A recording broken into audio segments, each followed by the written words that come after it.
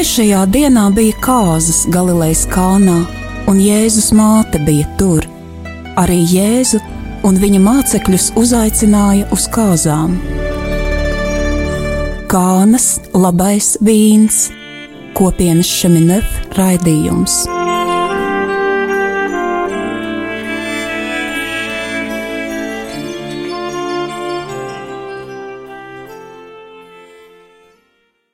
Labvakar, dārgie radio klausītāji.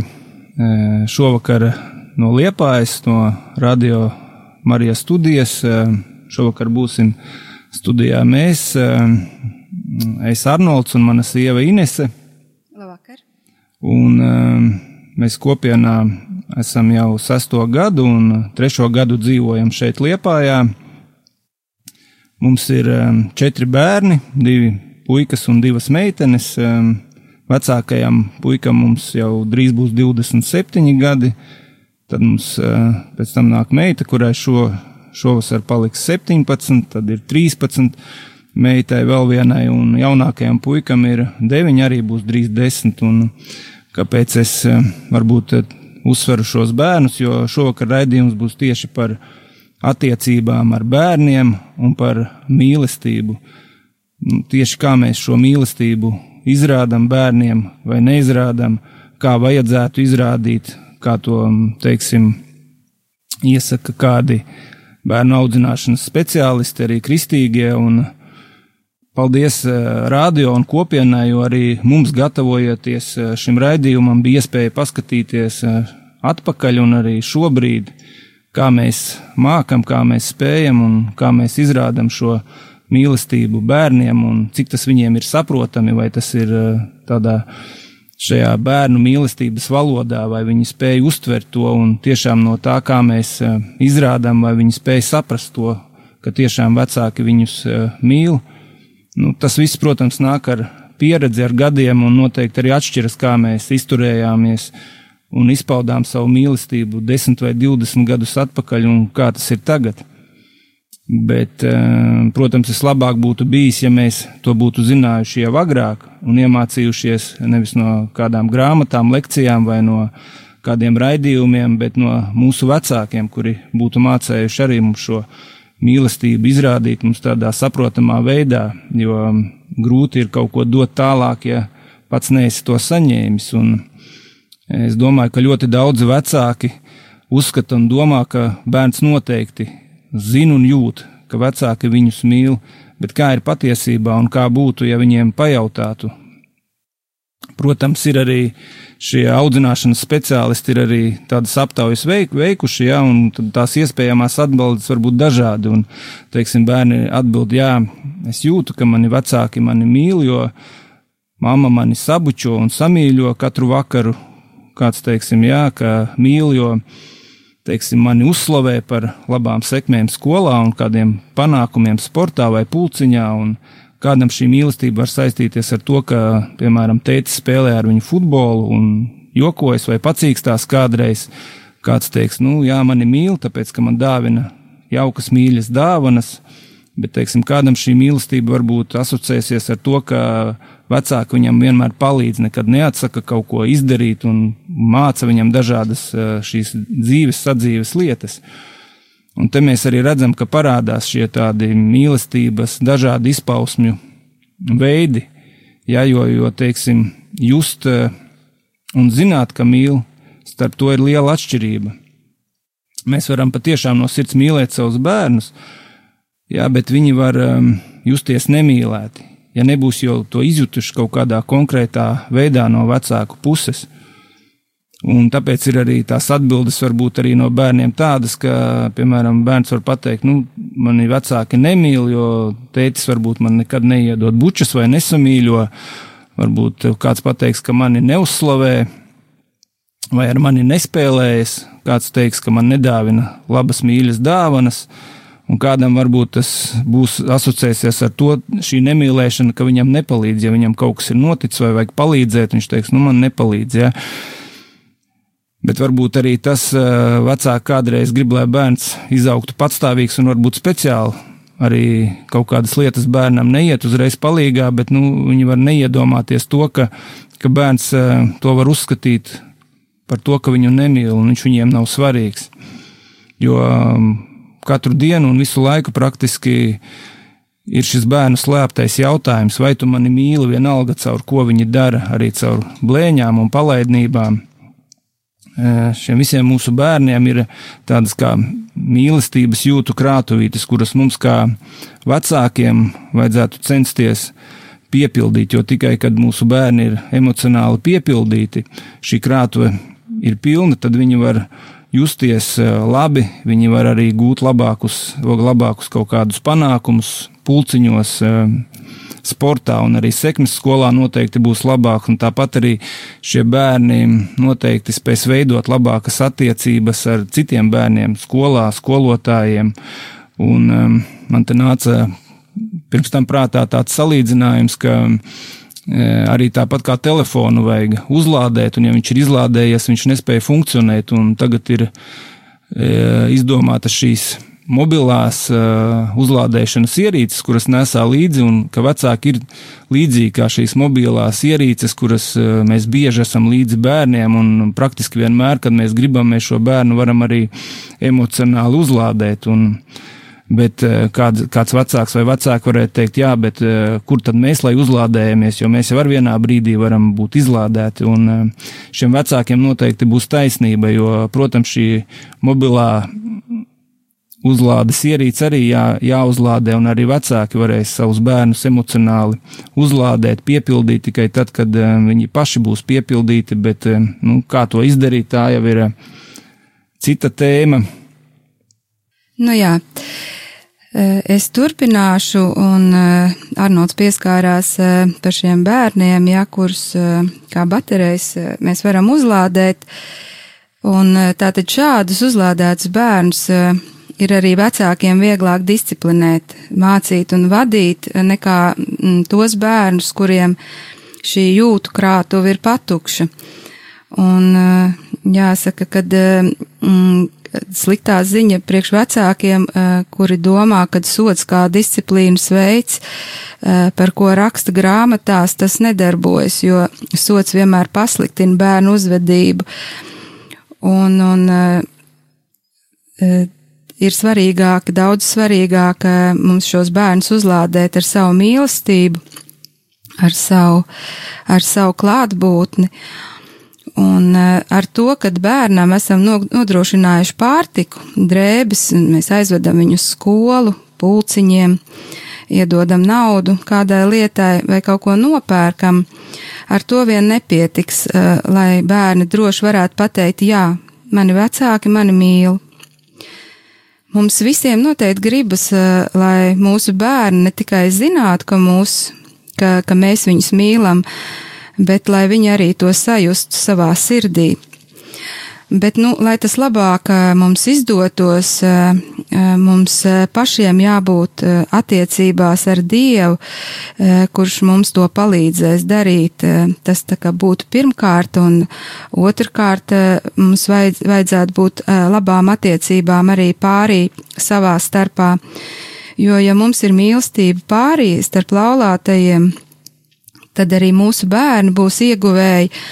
un arī caur šo vecāku mīlestību viņi būs saņēmuši šo mīlestību. Un arī vēl šai mīlestībai pret bērniem jābūt ir beznosacījumi. Tas ir tāpat kā Dievs mūs mīl ar šo beznosacījumu mīlestību, tāpat arī mums jādod tā bērniem. Dievs jau nesaka, es tev mīlēšu, tāpēc, kad ja tu izdarīsi to un to, bet tiešām Dievs mūs mīl pilnīgi ar beznosacījumu mīlestību, lai arī kā mēs reizēm uzvestos un kā mēs arī reizēm Dievu sāpinātu. Un veids, kā bērni vislabāk izjūt vecāku mīlestību, katram var būt savādāks, un ar vecumiem tas var mainīties. Un tas neatiec tikai uz bērniem. Mīlestības izpausmes veidu vai šo mīlestības valodu droši var attiecināt arī uz pieaugušajiem, uz laulātajiem. jo arī katrs no mums sajūt šo mīlestību savādāk vai arī to savādāk izrāda. Ja vīram un sievai vajadzētu pateikt, kā mēs mīlam viens otru, tad visdrīzākais, kad tās būtu varbūt arī atšķirīgas lietas. Nu jā, ko Inese teica, tad arī, teiksim, par šīm atšķirīgajām lietām, kā mēs viens otram izrādam šo mīlestību, arī vecāki varētu interesi pēc tādu uztaisīt eksperimentu, un tad, teiksim, vīrs uzrakstīt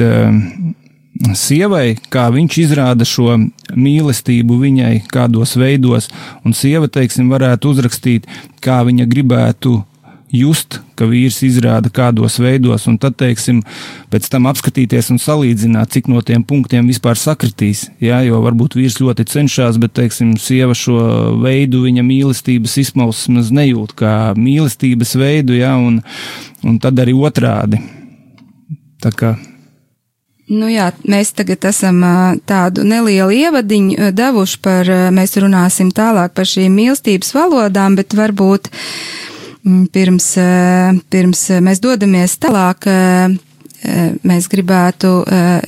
varbūt tādu nelielu muzikālu pauzīti, un dziesma būs no kopienas Šemanef diska, kas ir ģimenēm un bērniem, kur dzied tātad pieaugušie un bērni, un dziesmiņa sauksies Ja man būtu ticība.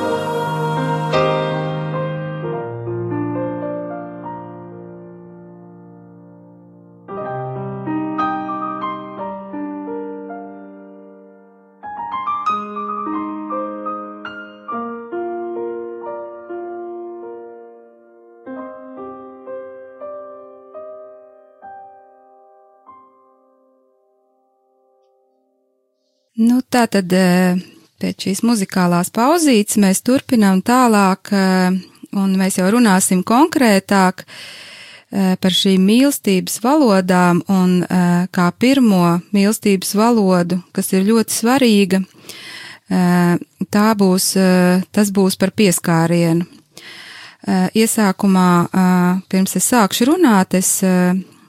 nocitēšu no Bībeles, no Marka evaņģēlija 10. nodaļas, sākot 13. pantu, tātad svētos rakstus, un ko tie saka. Un tie atnesa bērniņus pie Jēzus, lai viņš tos aizskartu, bet mācekļi tos aprāja. Bet Jēzus to redzēdams apskaitās un tiem sacīja: laidiet bērniņus pie manis, neliedziet tiem, jo tādiem pieder Dieva valstība. Patiesi es jums saku, kas Dieva valstību nedabū kā bērniņš, tas nenāks tur iekšā, un viņš tos apkampa, rokas tiem uzlika un tos svētīja. Ļoti interesanti, kad pārdomājot šo tekstu no svētajiem rakstiem, es nekad nebiju tik ļoti iedziļinājusies par šiem vārdiem, kad šie bērniņi tiek tā kā atvest pie Jēzus, lai viņš tos aizskartu, un beigās viņš viņus apkampi. Tātad Jēzus ir pirmais, kas jau mums māca šo pieskārienu un šo mīlestības valodu caur pieskārienu. Un visvairāk jau pieskāriens, protams, saņem zīdaiņi, jo mammas viņus tur rokās un auklē, viņi bieži raud varbūt, un mammas tādā veidā izrāda šo mīlestību. Tad tie mazi bērni, kurus varbūt ņem opā un arī samīļo, bet bērnam augot, jau esot skolniekam vai pusaudzim, šie pieskārieni arī ir ļoti svarīgi un vajadzīgi. Kad bērns uzsāk bērndārs gaitas un tālāk jau dodas skolā, tad viņam ir vajadzīgi šie pieskārieni pirms bērndārs vai skolas, kāda buča, samīļošana vai arī kaut vai šie dod 5, uzsist pa rokām. Un tas var radīt tādu atšķirību starp emocionālu drošumu vai nedrošumu visas dienas garumā. Tas bērnam dod tādu ceļmaizi, cik viņš droši vai nedroši jutīsies skolā, jeb arī dodoties tālāk kādos pulciņos. Un te es varu varbūt pastāstīt par mūsu bērniem. Tad, kad es parasti vedu bērnus uz skolu, tad ar lielo meitu mēs sabučojamies, ka viņi kāpj ārā, un mazākajiem bērniem viņiem ir cita skola, un tad izkāpjot, es viņiem vienmēr uzvelku krustiņu, dodot tādā veidā svētību. Tas ir ļoti svarīgi viņiem, un arī pāris dienas atpakaļ bija tāds ļoti interesants notikums, kad mēs devāmies ar meitām uz Rīgu, un jaunākajai meitai bija paredzēts apmeklējums akvaparkā, un viņa ar 2 draudzenēm devās uz šo akvaparku, bet viņas devās vienas bez pieaugušajiem, jo neviens vecāks tā kā nevarēja, nebija brīvs, lai viņas pavadītu, un viņām ir šis vecums, kad viņas var doties, bet tikai man vajadzēja uzrakstīt tādu apliecinājumu, ka es uzņemos atbildību par šīm meitenēm. Mēs jau arī bijām, tā kā braucot uz Rīgu ar meitām, bijām palūgušās Rožkroni par šo aizsardzību un drošību akvaparkā, bet viņām ejot iekšā, es vēl tā kā Elīza aizkavēju, un es viņai uzvilku uz pieres krustiņu, un cik interesanta bija blakus stāvošās meitenes reakcija, kad viņa pilnīgi tā kā pastiepās man pretī, lai es arī viņai uzvelku krustiņas, pat nezinu, es varbūt nebiju domājis, ka es vai vilkšu šos krustiņus visām meitenēm vai tikai savai, bet viņa pilnīgi ar šo galvu paliecās pretī man, nu tādā veidā parādot, cik viņai ir arī svarīgs šis pieskāriens, jeb šī svētība, lai gan es zinu, ka šī ģimene, viņi nav kristieši, viņi uz baznīcu neiet, bet viņai tas bija kaut kas ļoti svarīgs. Un tādas viņas man iegāja visas 3 iekšā ar šo svētību. man tas likās, man pašai bija ļoti liela drošības sajūta, ka Dievs ir ar viņām kopā un viņas tur bija visu dienu. Un šādi fiziskie pieskārieni principā vajadzīgi vienlīdz kā meitenēm, tā arī zēniem, taču zēni principā tos saņem retāk, jo ir tāds varbūt nepareizs priekšstats, uzskats, ka šāda fizisks maigums, šie pieskārieni, bučas varbūt zēnus var padarīt tādus sievišķīgākus, bet patiesība ir savādāka, jo tieši arī zēni tādus arī saņem, tad viņu pašvērtējums būs noteikti augstāks, kā arī šī varbūt tāda seksuālā orientācija noteikti tiks virzīta pareizā virzienā, ja, un šie pieskārieni veidos puiku par īstu vīrieti, kurš arī mācēs mīlēt, teiksim, savu sievu, bērnus un arī Dievu, protams. Un mēs te runājam, protams, par normālām devām, jo vienmēr viss, kas ir par daudz, tas ir par skādi.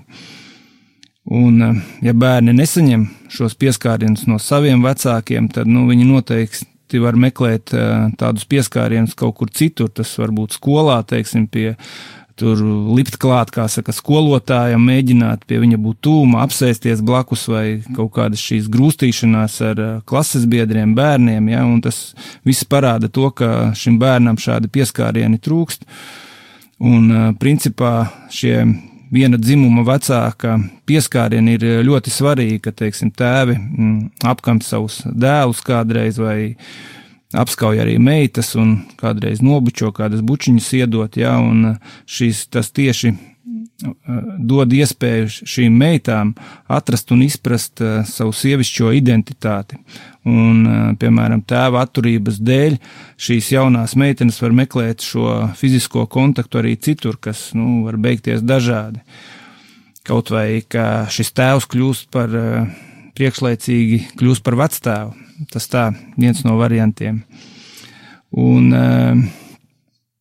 es arī varētu kaut kādus dažus piemērus pateikt, ka man arī, teiksim, puika šad tad nāk un prasa, lai viņu paņem šajā opā, un es arī esmu kaut kā dažreiz teicis, kur tad tu vecīt jau tik liels vai tik smags un nāc pie tēta, ja, un prasi, bet arī meita ir prasījusi jaunākā, kurai arī jau 12 gadi, bet principā tas bērniem ir svarīgi, jo caur to, ka tēvs paņem viņus bērnus rokā, viņi sajūt arī šo drošību, pārliecību, tāpat kā arī mēs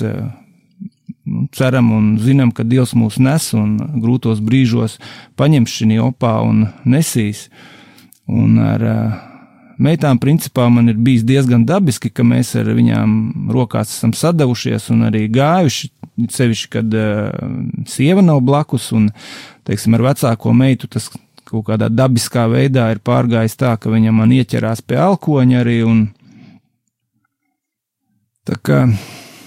Jā, varbūt par šiem pieskārieniem es te atcerējos par mūsu jaunāko meitu. Viņa vienmēr prasa dzīvniekus, lai mums ir mājās un mums ir trusis, un diezgan nesen mums ir arī kaķis uzradies mājās, kuram trūka mājas, bet viņa šos dzīvniekus mēģina tā apskaut līdz tam, ka bez mazvai tur kaķim ir jāraujās ārā, un trusis tur tāds ar stīvām kājām paliek, bet caur šo īstenībā mēs pārunājām ar Arnoldu, kad iespējams, ka viņai trūkst šie pieskārieni, un, tad mums ir arī kaut kā jāpārdomā, kā mēs viņu, jo iespējams, kad viņai tagad ir šis vecums, kad viņai šie pieskārieni ir ļoti, ļoti vajadzīgi, un tas varbūt tiešām caur šiem dzīvniekiem, ka viņus tur briesmīgi tā cieši samīļo, viņa varbūt tādā savā ķermeņa valodā izrāda, kad viņai pašai viņa tā kā pietrūkst. Un Katoļu pamatskolā Liepājā bija kāds lektors, kas ir bērnu ārsts, un viņš savā lekcijā teica šādus vārdus, kad pieskārienu liegums ir vislielākais sots šajā pasaulē, kam mēs tiešām pilnīgi varētu pievienoties, un tiešām vecāki esiet uzmanīgi pret saviem bērniem un neliedziet viņiem šos pieskārienus tādās tiešām dabiskās devās. Tad turpināsim ar nākošo šo mīlestības izpausmi un veidu, ko vecāki varētu izmantot, izrādot bērniem savu mīlestību. Tas ir šie apliecinājuma vārdi, kaut kādi iedrošinājumi, ja, un principā kurš gan tos negrib, arī es gribu, arī pieaugošiem tas patīk, ka viņi saņem kaut kādus šādus gan iedrošinājumus, gan apliecinājumu vārdus, ja, bet visi mēs zinām, principā, ka vajag šos bērnus uzslavēt, iedrošināt, bet jautājums, kā mēs to darām, vai darām pietiekoši un pareizi, ja, jo arī es tā esmu darījis, un domāju, ka arī citi vecāki varbūt kādreiz kļūdās, ka bieži mēs bērnu slavējam, sakam, tu šodien biji baigais malacis, tur tā kā man puika jaunākais spēlē futbolu, un arī vecākais spēlē kādreiz, tad tur ir kaut kādas uzslabas varbūt pa futbolu, tu ļoti labi nospēlēji, tu tur iedevi labu piespēli un golu iesit, un tad nāk tas bet kaut kāds, jā, bet tu tur varēji vēl vienu iesist, vai bet tu tur iedevi vēl vienu tur sliktu piespēli, jā, vai, teiksim, es atcerējos arī par vecāko meitu, kura mums mācās labi, arī otra, protams, mācās labi, un ka viņa atnesa savu liecību mājās, jā, un tur, var teikt, visi 9, 10, 8, un tu saki, o, meitiņ, tu esi malacis, tik laba liecība, jā, un tu redzi, ka bērns jau tāds priecīgs, jā, un bērna dvēselītē ielīsts siltums, maigums un domas, cik mani vecāki labi mīl, un tad tu saki, bet reku tev te tāds viens septītnieks, kas visu šo liecību sabojā, ja, un tad sanāk tā, ka mēs principā visu, ko teicām pirms tam, to bērns jau ir aizmirsis un neatcerēsies, un viņš atkal jūt, ka ir kaut kādi šie bet, ka viņš nav tik pietiekoši labs, un tā kā mēģināsim, ja slavējam, tad slavējam, ja apjūsmojam vai iedrošinām, tad tos bet tajās reizēs neteikt. Un mēs runājam par saviem bērniem, par kaut kādām šiem piemēriem, un mums ir tā, ka šim vecākajam bērnam, dēlam, mums ir gandrīz 27 gadi, un ar nākošo bērnu ir 10 gadu atšķirība, un līdz ar to arī šīs mūsu izpausmes un šīs audzināšanas, es domāju, ka ir mainījušās un bijušas ļoti dažādas, un pret vecāko dēlu principā man bija tāds diezgan autoritīvs šis audzināšanas stils, kas, es domāju, nav devis nekādus labus augļus un ilgtermiņā arī nedarbojas, teiksim, ka tur vienmēr bija, var teikt, mana taisnība, un tu nemāki un nespēji ieklausīties otrā, runāt ar bērnu kā līdzīgu, un līdz ar to bērns dēļ tā nevar atvērties, ar tevi dalīties, un arī neko nestāstīs, neprasīs padomus, un kaut kādas dusmas ir bijušas, kaut kādas, protams, tu bērnu nevari vadīt, ja tu viņu nepiepildi ar šīm šo viņa emocionālo mīlestības krātuvi, tu neesi piepildījis, tev arī ļoti grūti bērnu disciplinēt un vadīt, kā jau Inese teica, un ir bijušas biežas dusmas, bet šīs dusmas ir tāds vecāku vājums bērnu acīs, ja, un tāpēc noteikti labāk ir nedusmoties, bet mēģināt audzināt, vadīt šos bērnus ar pozitīvām tādām lietām. Mēs te tikko bija šie 4. maija svētki, un mēs ar jaunāko dēlu bijām skatīties šo parādi, un pēc tam bija arī dažādi demonstrējumi, paraugu demonstrējumi, un bija suņu paraugu demonstrējumi, ko rādīja robežsargi, un pēc tam arī viņi pat teica, ka šos suņus viņi dresē tikai ar pozitīvām metodēm, bez tādām sišanām, bez tādām negatīvām skaļām bļaušanām uz suņu, tad ko lai mēs sakam pa bērniem, ja pat suni pie suņa var labākas sekmes, tādas panākumus iegūt viņu audzinot ar šīm pozitīvajām metodēm. Nu jā, jāatzīmē, kad priekš bērniem šis vārds mīlestība ir tāds ļoti abstrakts jēdziens, un tā kā bērnu domāšana ir ļoti konkrēta, tad mums viņam jāpalīdz saprast, ko mēs esam domājuši, teikdam, es tevi mīlu. to vajag sasaistīt tad ar kādu no šīm mīlestības valodām, par ko runājam, un bērnu noglāstot, nobučojot, viņu var uzslavēt un teikt, es tevi mīlu, un rotaļājoties vai spēlējot kādu spēli, dāvinot kādu dāvanu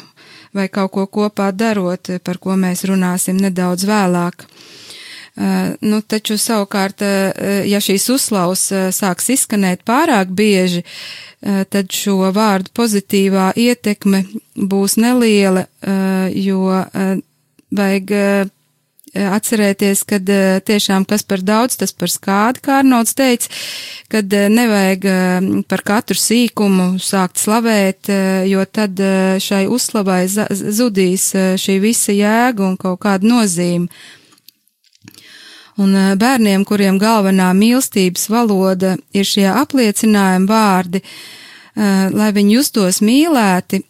viņiem būs ļoti sāpīgi dzirdēt pretējo nosodījumu, kas viņus sāpinās ļoti dziļi, un šos vārdus viņi var atcerēties visu mūžu. Tas ir, kā Arnolds iepriekš minēja, par tiem tev ir ļoti laba liecība, bet tad ir šī mīlestības valoda, kaut kāda atzinības vārdi, bet ja mēs pasakam kaut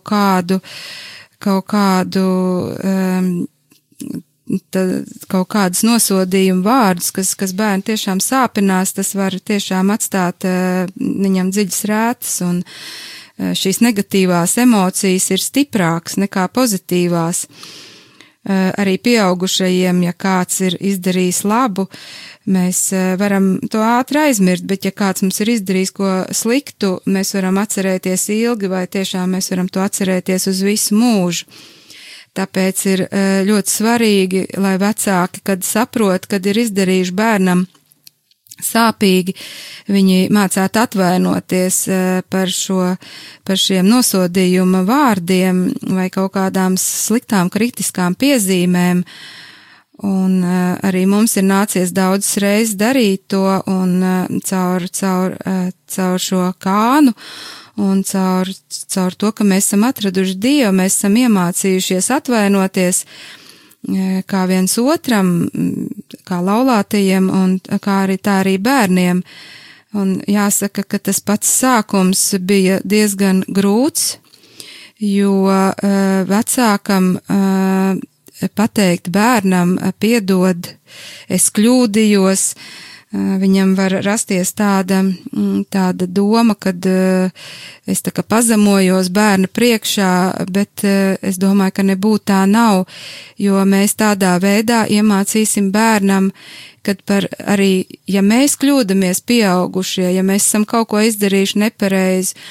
tad ir jāmāk atvainoties, jo tad bērns arī mācēs atvainoties citiem cilvēkiem vai saviem bērniem. Tad viņš dzīvē nebūs šī paštaisnība, kāda mums varbūt pašā sākumā bija, kad mums likās, ka mums katrā sīkumā ir taisnība, un ja arī mēs kļūdamies, tad noteikti, ka tā vajadzēja, un mēs esam tādi tā kā mūri uzbūvējuši biezas sienas un neielaižam tiešām tur tādu līdzjūtību vai tādu saprašanu, ka tiešām ir jāmāk atvainoties. Arī bieži pieaugušie cilvēki, rekolekcijās mēģina no šīm negatīvajām atmiņām, emocijām atbrīvoties ar dažādām dziedināšanas lūkšanām, un tas, ka mēs no viņām atbrīvojamies, tas mums palīdz pilnvērtīgi dzīvot un brīvi justies, un palīdz arī mīlēt vienam otru un bērnus. Es vēl gribēju piemetināt par mūsu vecāko dēlu, sveiciens viņam, ka tieši pateicoties Dievam, un tas bija ļoti interesantā veidā, ka mēs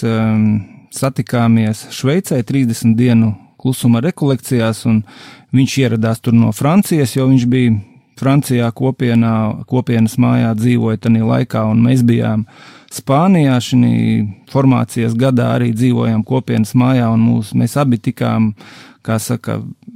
Dievs mūs aizveda uz šīm klusuma rekolekcijām, un tur bija dotas pāris dienas, kad šo klusuma rekolekciju ietvaros, kad arī varēja runāt, un tad mēs diezgan daudz par visu kaut ko runājām, spējām, protams, arī izlīgt, un es esmu prasījis arī piedošanas par visu, kas nav bijis pareizi, ja, un šobrīd mums ir ļoti labas attiecības, mēs varam sazvanīties, tikties, runāt, kaut kur kopā aiziet un arī padalīties, un tieši Dievs ir tas, kas palīdz mums daudz ko sakārtot, un paldies. Un vēl es gribēju tādu nelielu liecību viņu iedot man, kad palika 40 gadi, tad es saņēmu no vecākās meitas ļoti brīnišķīgu apsveikumu, un tur viņa bija uzrakstījusi: tēti, ka es tevi ļoti, ļoti mīlu, un bija uzrakstītas 40 lietas, kāpēc viņa mani mīl. Un es pat pabrīnījos, kur var bērns tik daudz lietas izdomāt, uzrakstīt, ja, un es varētu vienkārši arī varbūt ieteikt ģimenēs, ka viens otram arī uzraksta kaut ko tādu, vecāki uzraksta bērniem, un tad paprasa arī, lai bērni uzraksta vecākiem, kāpēc viņi mīl, un tad mēs arī redzētu, arī tas būtu viens no veidiem, piemēram, kā vecāki var ieraudzīt, kuras šīs lietas bērniem ir svarīgas, jo viņi noteikti viņas uzsvērs, teiksim, kā viņi grib, lai vecāki izpauž savu mīlestību. Jā, un tagad mēs vēlreiz dosimies muzikālā tādā atpūtā, un vēl viena dziesmiņa no šī diska ģimenēm un bērniem, un dziesmiņa sauksies Pasludiniet šo jaunumu.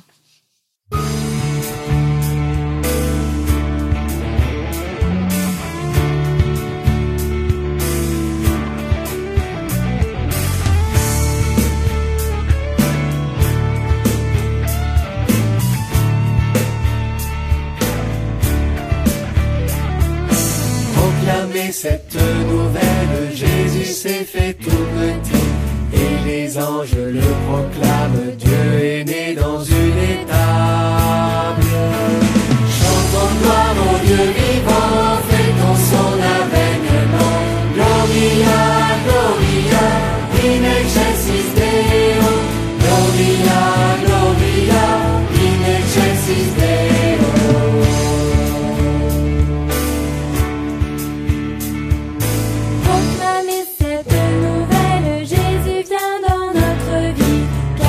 Tous les jours du monde.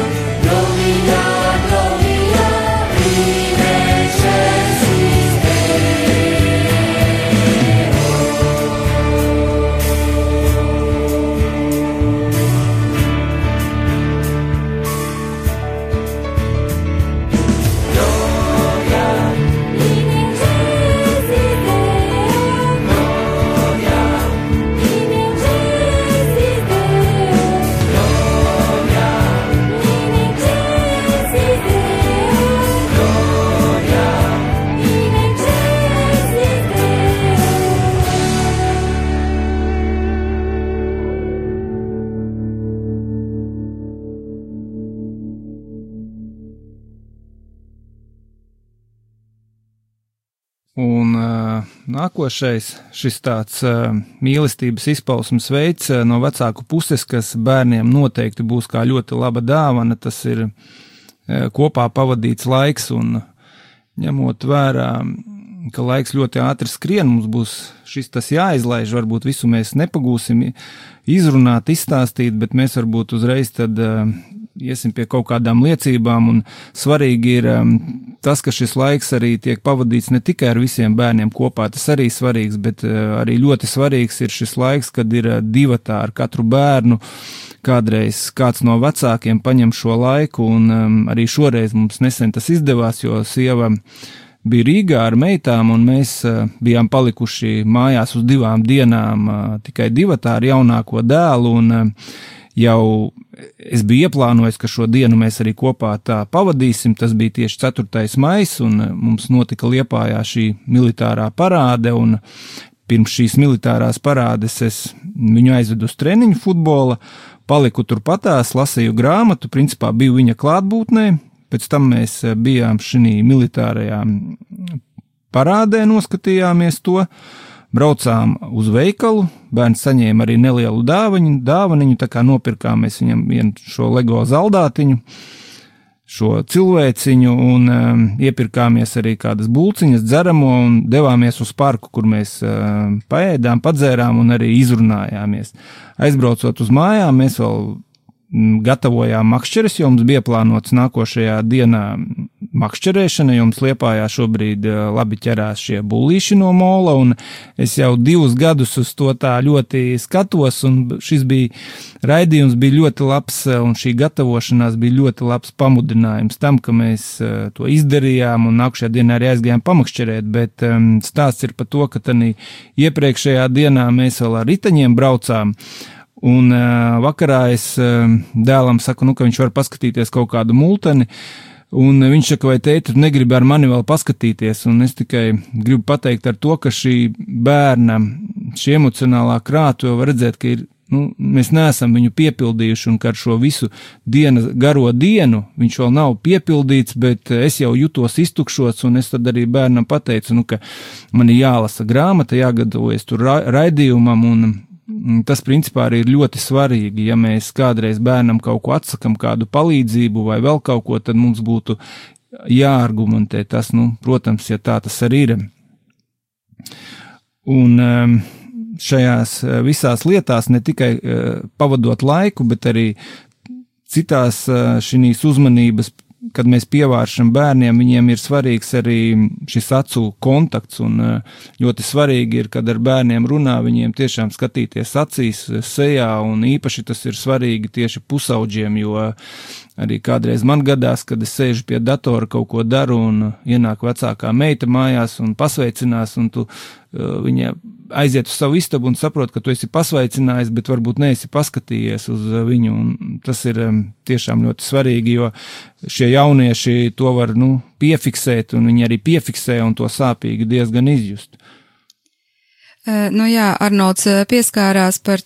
šo kopā pavadīto laiku, bet ir ļoti svarīgi, lai tas būtu tā kā, saturīgi kopā pavadīts, un tas tiešām būtu laiks kopā, nevis tas, kad mēs varbūt iemetam bērns mašīnā un viņus izlaižam parkā, bet kad mēs ar viņiem tad arī šajā parkā nevis aizejam ar vīru projām, kaut kur pastaigājamies un bērni tur spēlējās atsevišķi, bet kad mēs esam kopā ar bērniem un spēlējam kaut ko kopā, tā mums izdevās arī kaut kad nesen, kad bija pirmās siltās dienas Liepājā, mums ir Jūrmālas parks, un mēs devāmies visu šo parku, un tur ir galda tenisa galdi, paņēmām raketes līdzi un bumbiņu, un tad ar meitenēm mēs spēlējām, un Arnolds savukārt ar jaunāko dēlu spēlēja bumbu, un tad mēs gājām uz Jūrmalu mest tādu parašūtu gaisā, un tas tiešām bija tāds brīnišķīgs laiks mums visiem kopā. Interesanti, kad tāda neliela liecība par to, kad kādu brītiņu atpakaļ mums jaunākā meita nonāca slimnīcā pirms lieldienām, un likās, kad ārprāts kāda neveiksme un tā kā pat nelaime, kad viņa nonākusi slimnīcā, Bet mēs pēc tam sapratām, cik Dievs īstenībā mums bija sagatavojis šo laiku kopā, jo mēs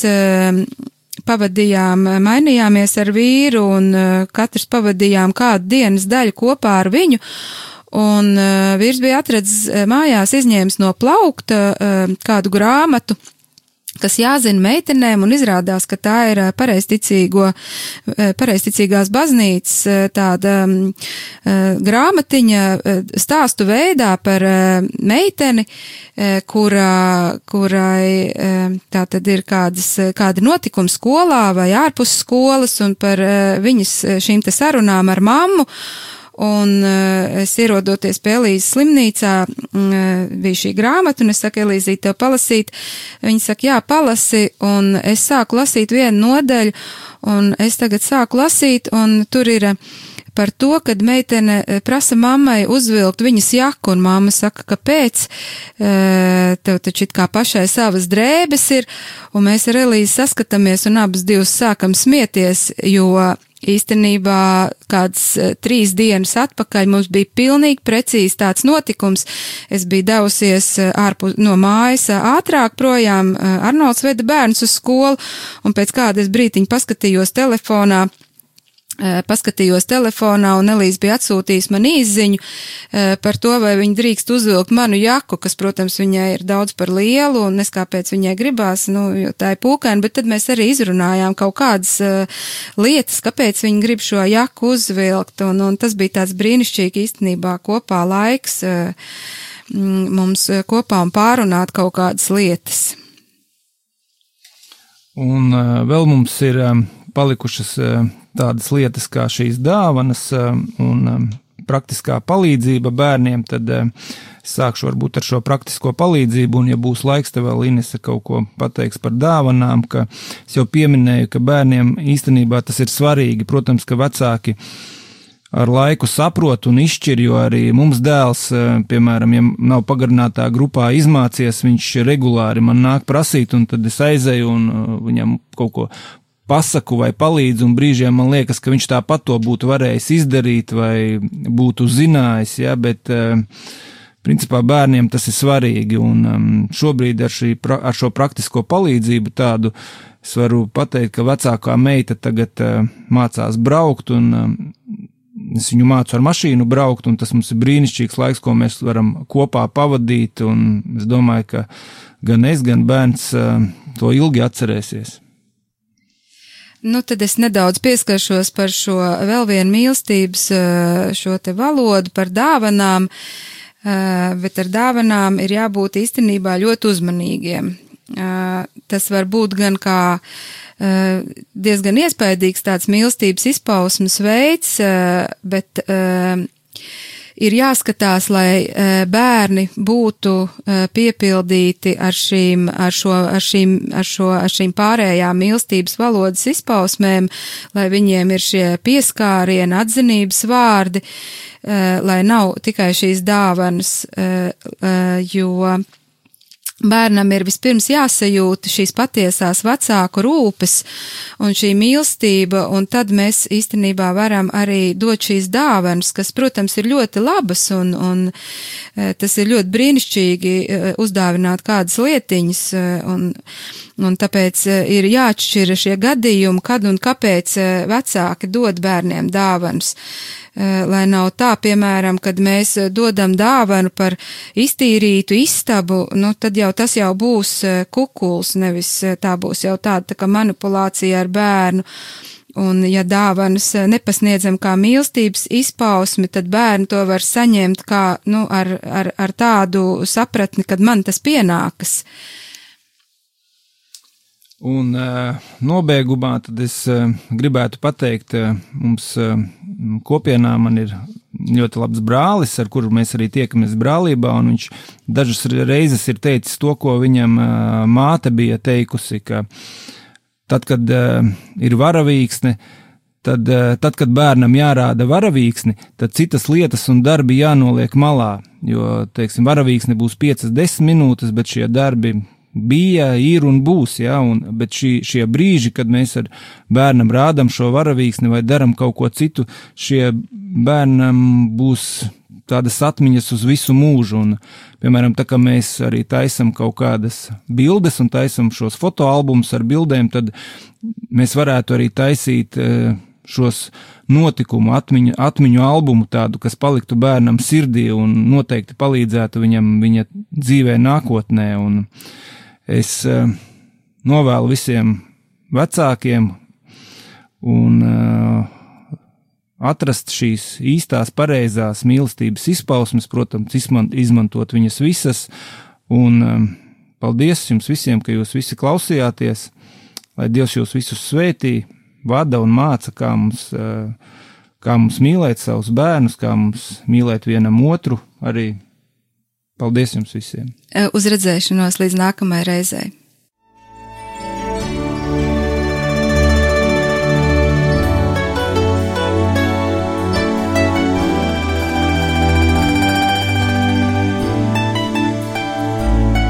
Trešajā dienā bija kāzas Galilejas kalnā, un Jēzus māte bija tur.